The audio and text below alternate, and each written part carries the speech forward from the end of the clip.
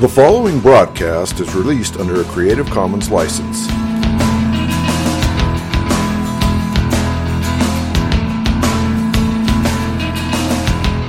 I believe in Jesus Christ, the only Son of God. I believe He lived and died, and that He rose again. I believe and trust in Him.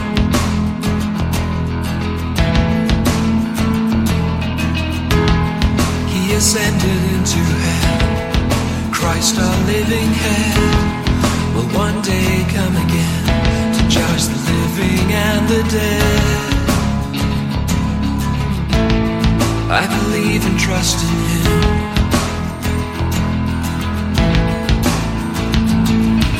I will trust in my Redeemer, sing of His love that lasts forever, know His full and sure salvation. I will trust in Him. Oh, the world falls around me, I rest and know that He has found me. Christ, the rock, is my foundation. I will trust in Him. I will trust in Him.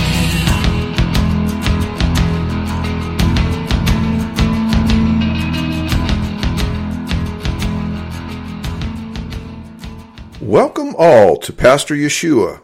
You've been listening to Creed by Richard Jensen from his album, Order of Service. By way of introduction, Pastor is an acrostic which stands for preaching all salvation through one Redeemer. Our Redeemer, Yeshua, Jesus, is the Hebrew name for the Lord. It means Yahweh, the Lord, is salvation. Translated from Hebrew into the Greek language, the name Yeshua becomes Jesus. The English transliteration for Jesus is Jesus. This program deals with apologetics, questions on and about God, the Bible, and the Christian faith. I take questions and seek by Scripture to give answers and encouragement for everyone, including the tough-minded living in today's skeptical society. And now, let's join Pastor Yeshua. Welcome to Pastor Yeshua. In this episode, and by God's grace, episodes to follow, we revisit a popular topic wherein we continue to look at various apparent supposed Bible contradictions presented by atheists, skeptics, and humanists. As before, we will examine them against what the Bible says in context according to proper exegesis, using the languages in question, correct grammar, the culture of the day, and most importantly, the prism of spiritual discernment given by God to those who truly desire to understand His revelation of Himself and His relationship to man. As a prelude to answering any apparent Bible contradictions, if you, as a listener, have not done so already, listening to the introductory episode regarding questions about contradictions will be an indispensable prologue to fully understanding, or more importantly, answering any question or apparent contradiction which exists. Therefore, I will have to rely from this point forward on the listener to faithfully adopt the biblical posture of the Berean Bible student who is willing and able to do their own respective homework in order to avoid the pitfalls inherent from failing to do so. In the episodes to date, we have examined and answered 33 questions regarding supposed Bible contradictions from our old friend, Mr. Ash, the atheist, skeptic, and humanist. In this episode, we continue to help Mr. Ash with his various questions regarding the veracity and consistency of God's Word, the Bible. With this in mind, let us consider addressing the following questions about apparent contradictions put forth by Mr. Ash. For our next randomly selected question, Mr. Ash asks, is God nature good or evil? In order to set up this apparent contradiction, Mr. Ash quotes the following verses. Psalm 145, verse 9, quote, the Lord is good to all, and his tender mercies are over all his works, unquote. Also, Deuteronomy chapter 32, verse 4, quote, he, referring to God, is the rock. His work is perfect, for all his ways are judgment. A God of truth and without iniquity, just and right is he, unquote. Mr. Ash then compares the following verses to achieve his supposed contradiction. Isaiah chapter 45, verse 7, quote, I, referring to God, form the light and create darkness. I make peace and create evil. I, the Lord, do all these things, unquote. Lamentations chapter 3, verse 38, quote, out of the mouth of the Most High proceedeth not evil and good, unquote. Jeremiah chapter 18, verse 11, quote, now, therefore go to, speak to the men of Judah and to the inhabitants of Jerusalem, saying, thus saith the Lord, behold, I frame evil against you, and devise a device against you. Return ye now every one from his evil way, and make your ways and your doings good, unquote.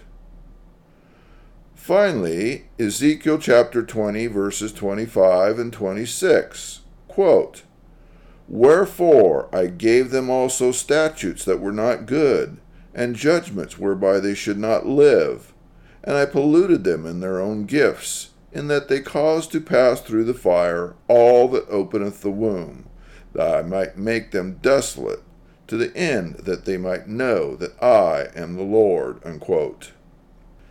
Now, as we begin to deal with the biblical definitions and understandings of such labels as quote-unquote good and quote-unquote evil, we need to remind ourselves that at the outset, it is a prerequisite that we have an ultimate source of authority by which to do so. If we do not have an ultimate source, or the source is flawed, then the results will vary, if not be absent altogether. The issue for Mr. Ash when it comes to good and evil is that Mr. Ash imagines that he is an authority of defining these terms. Since God does not do what Mr. Ash approves of, Mr. Ash concludes that God is the problem and not Mr. Ash. Foundationally, as we look at the various aspects of evil, it cannot be stressed enough that the existence and the effects of evil in all of its ramifications would not exist were it not for man and his choice to take his faith and trust off God and instead eat of the forbidden fruit of the knowledge of good and evil. So Mr. Ash bears the responsibility for the consequences of his own choice then and now.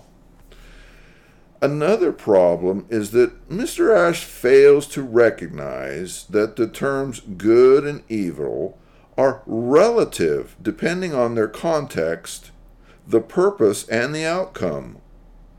Mr. Ash forgets that while God is interested and involved with the immediate affairs of man, God's primary concern is the eternal state of man and man's relationship to God.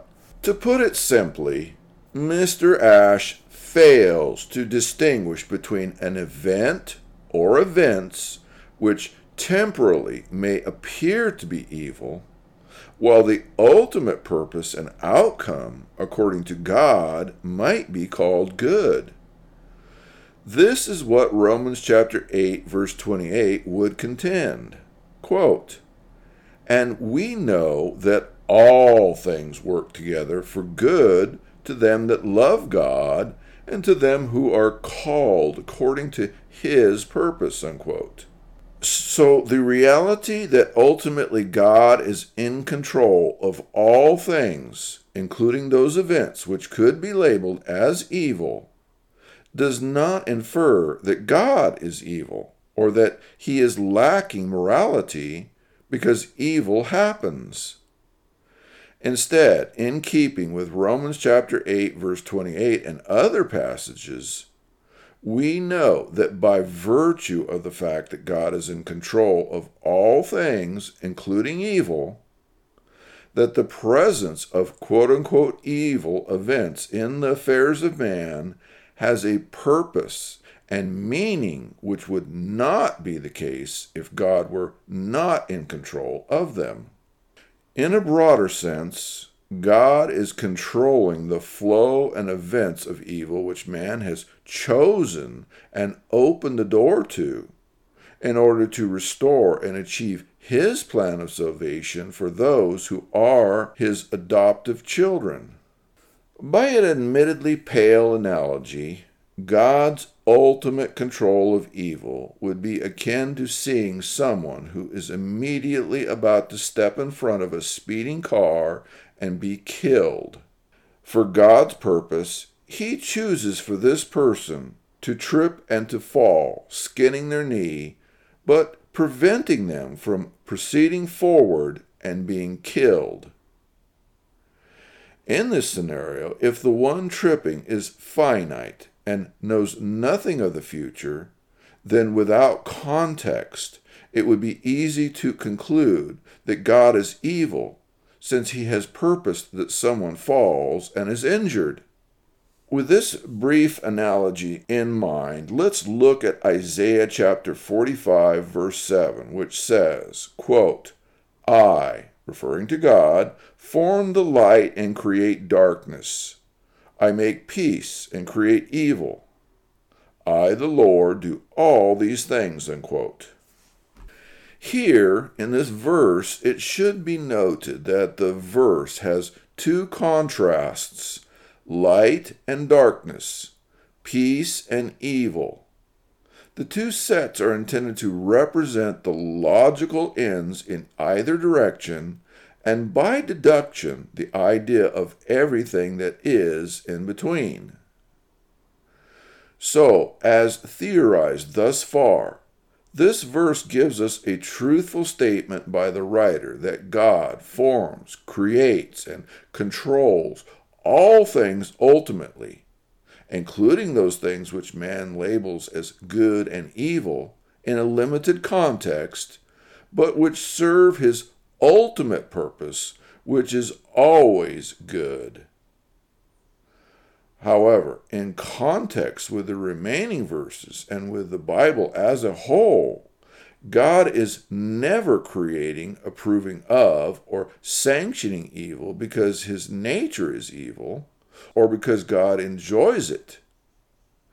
If and when God allows situations which man calls as evil, they always happen as a result of one or more of the following things.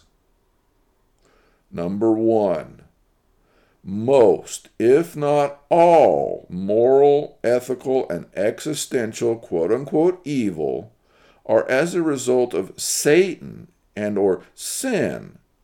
However, Satan, sin, rebellion, and any other thing never operate apart from the ultimate authority and sovereign will of God for his overall purpose of good. 2. Evil things happen as a logical result and consequence of man's individual or societal choices and behavior relative to God. 3. Evil things happen as a necessary pathway by which all men must pass because of the general effects of sin, rebellion, and the fall upon mankind and this world. 4. Evil is a temporary and or temporal situation which exists in order that God may eventuate his greater good and ultimate sovereign will thereby. Finally, 5. Evil, like everything else, is an opportunity whereby man may be tried, purified, and grow by greater faith, trust, and reliance on God, and thereby have greater reason to glorify God. Now, as we move on, next we have Lamentations chapter 3, verse 38. Quote, "Out of the mouth of the Most High proceedeth not evil and good?" Unquote. Once again, here we see the reality that God is in control of all things, including evil. In this case, Mr. Ash predictably fails to recognize the genre and backdrop of the Book of Lamentations. The main theme of Lamentations is the destruction and the taking captivity of Jerusalem and its inhabitants, God's people. Both of these events were as a direct result of Israel repeatedly disobeying, dishonoring, and rebelling against God, despite the fact that God repeatedly warned Israel that this would be the consequences if Israel failed to repent. Verse 39, which immediately follows this quote, and which Mr. Ash ignores, says this very thing. Quote, "Wherefore doth a living man complain, a man for the punishment of his sins?" Unquote. Hence we learn that the quote-unquote evil of destruction and captivity upon Israel here is because Israel has chosen it via its rebellion. As we subsequently learn, the destruction and captivity, as is a result of all evil, in this case of God's elect, is there ultimately to humble God's people and return them to fellowship.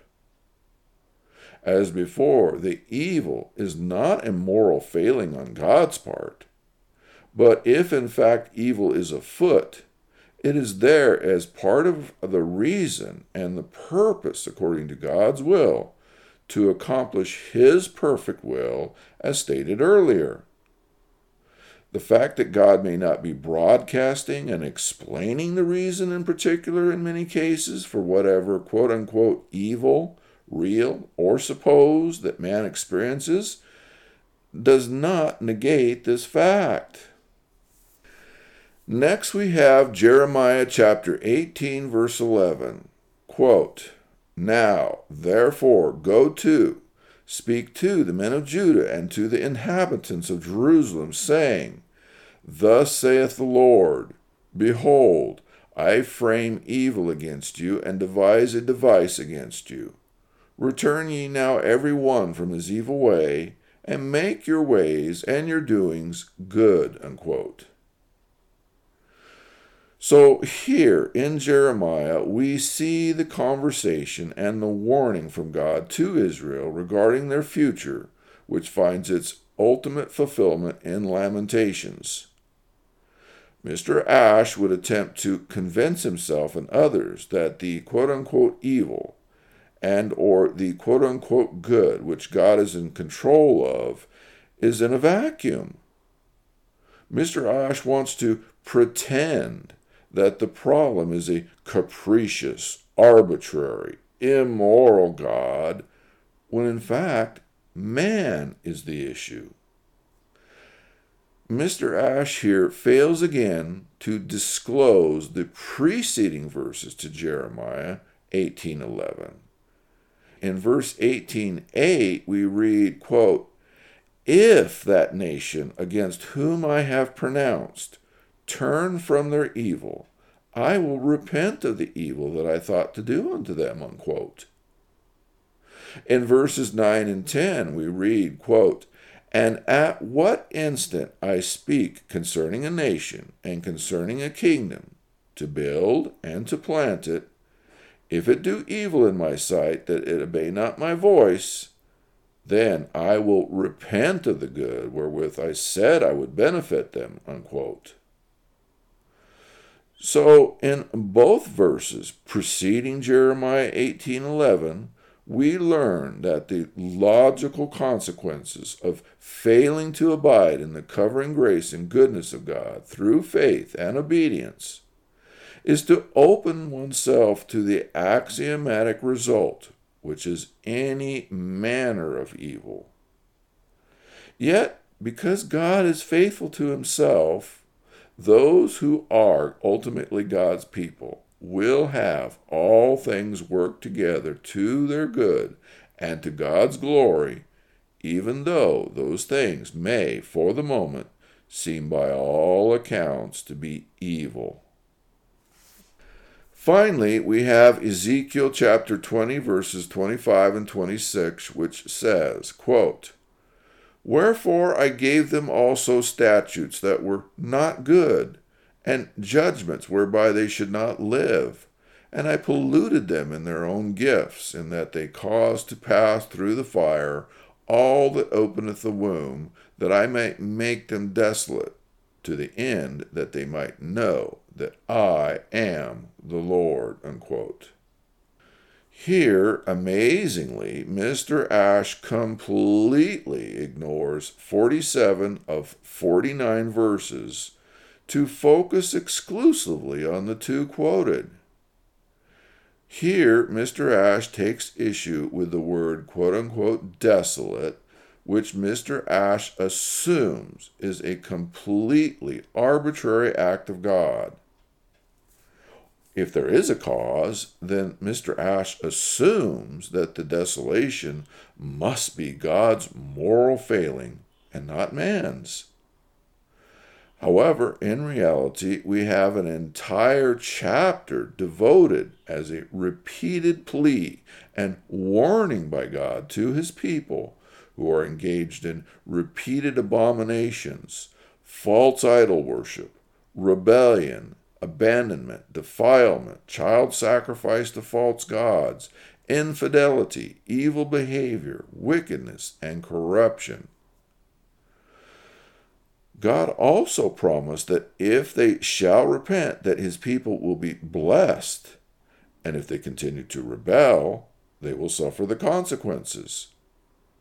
So, like the quote-unquote evil, the quote-unquote desolation in Ezekiel is as a result and a consequence to man's rebellion, not God's moral desire to exercise evil, which is part of his nature and attributes. In conclusion, we must understand and remember that what we label humanly as quote-unquote evil is at best temporal in the larger scheme of things. God will eventually eliminate death, evil, and suffering in the eternal state for his elect.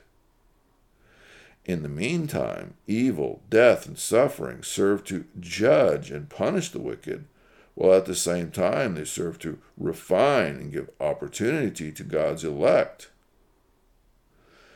There is therefore no contradiction regarding evil. There is only an inability to understand evil in its context and purpose due to Mr. Ash's unregenerate nature and finite reasoning. For the next randomly selected apparent contradiction, Mr. Ash asks, was Ahaziah 22 or 42 years old when he began to reign? In order to create this supposed contradiction, Mr. Ash quotes the following verses. 2 Kings chapter 8, verse 26. Quote, 22 years old was Ahaziah when he began to reign, and he reigned 1 year in Jerusalem. And his mother's name was Ahaziah, the daughter of Omri, king of Israel, unquote. Mr. Ash then compares this to 2 Chronicles chapter 22, verse 2, which says, quote, 42 years old was Ahaziah when he began to reign, and he reigned 1 year in Jerusalem. His mother's name also was Ahaziah, the daughter of Omri, unquote. Now, in the case of this question, there is actually more than one possible answer. In the first case, the differing ages of Ahaziah can be explained by the different perspectives of the two books in question. Since Chronicles focuses on Judah, Chronicles gives the age of 42 when Ahaziah began to reign after the death of Jehoram, the king of Judah.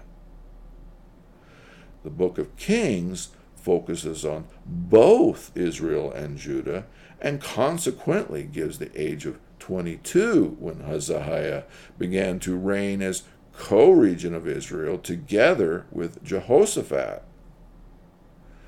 Since Chronicles does not focus on Israel, its account is not concerned with the 20 years of Ahaziah's co-regency in Israel.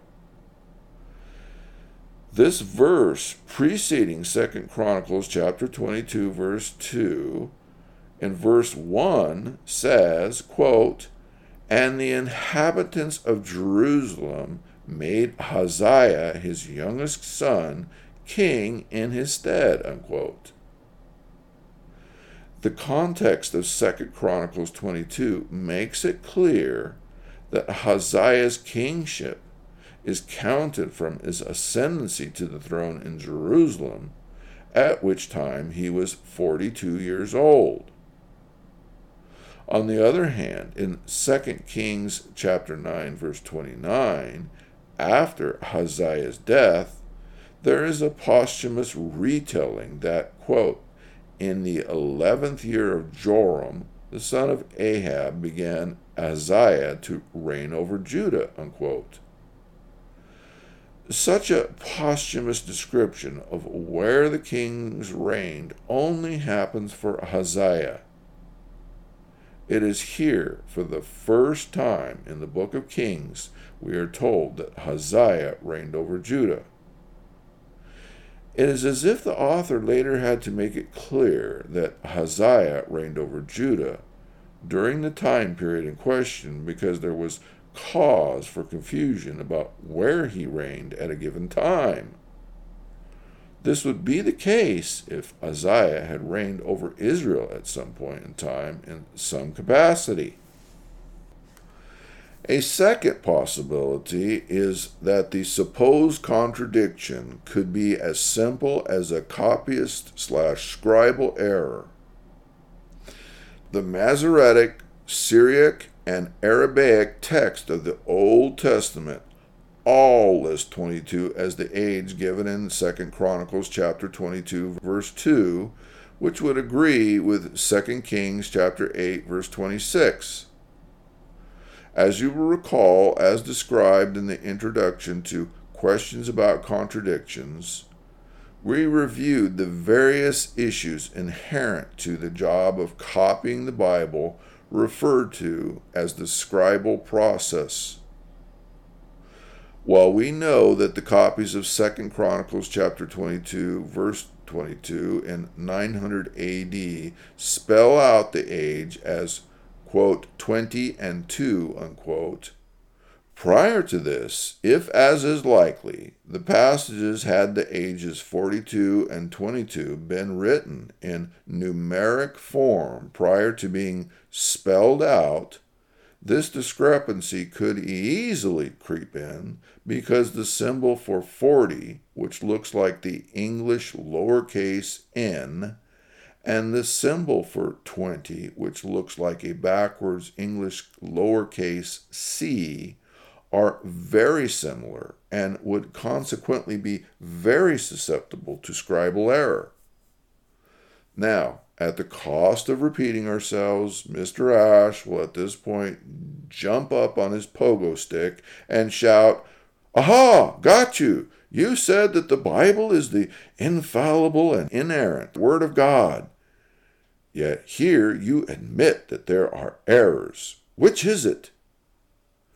Well, to this we happily respond, "Dear Mr. Ash, the answer is that ultimately, in the strictest literalist sense, the only time we can use the terms infallible and inerrant is when we are talking about the original revelations of God's Word to man and the original autographed writers to whom they were inspired.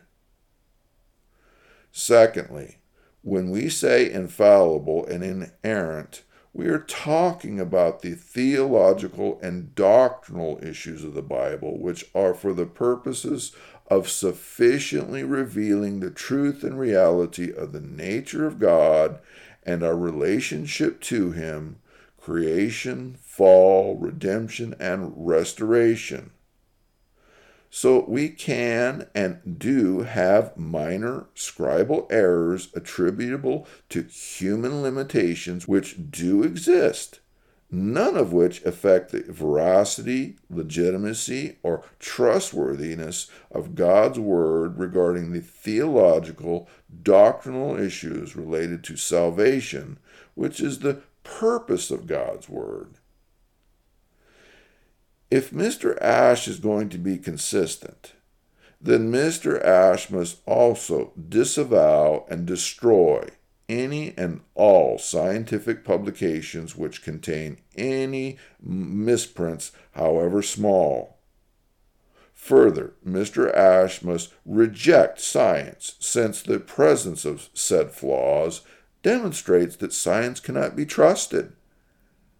Yet, if truth be told, if we looked through history, we could and would likely find scientific publications which contain more misprints, misspellings, and grammatical errors within any 20-year period than does the Bible, relatively speaking, in over 2,000 years.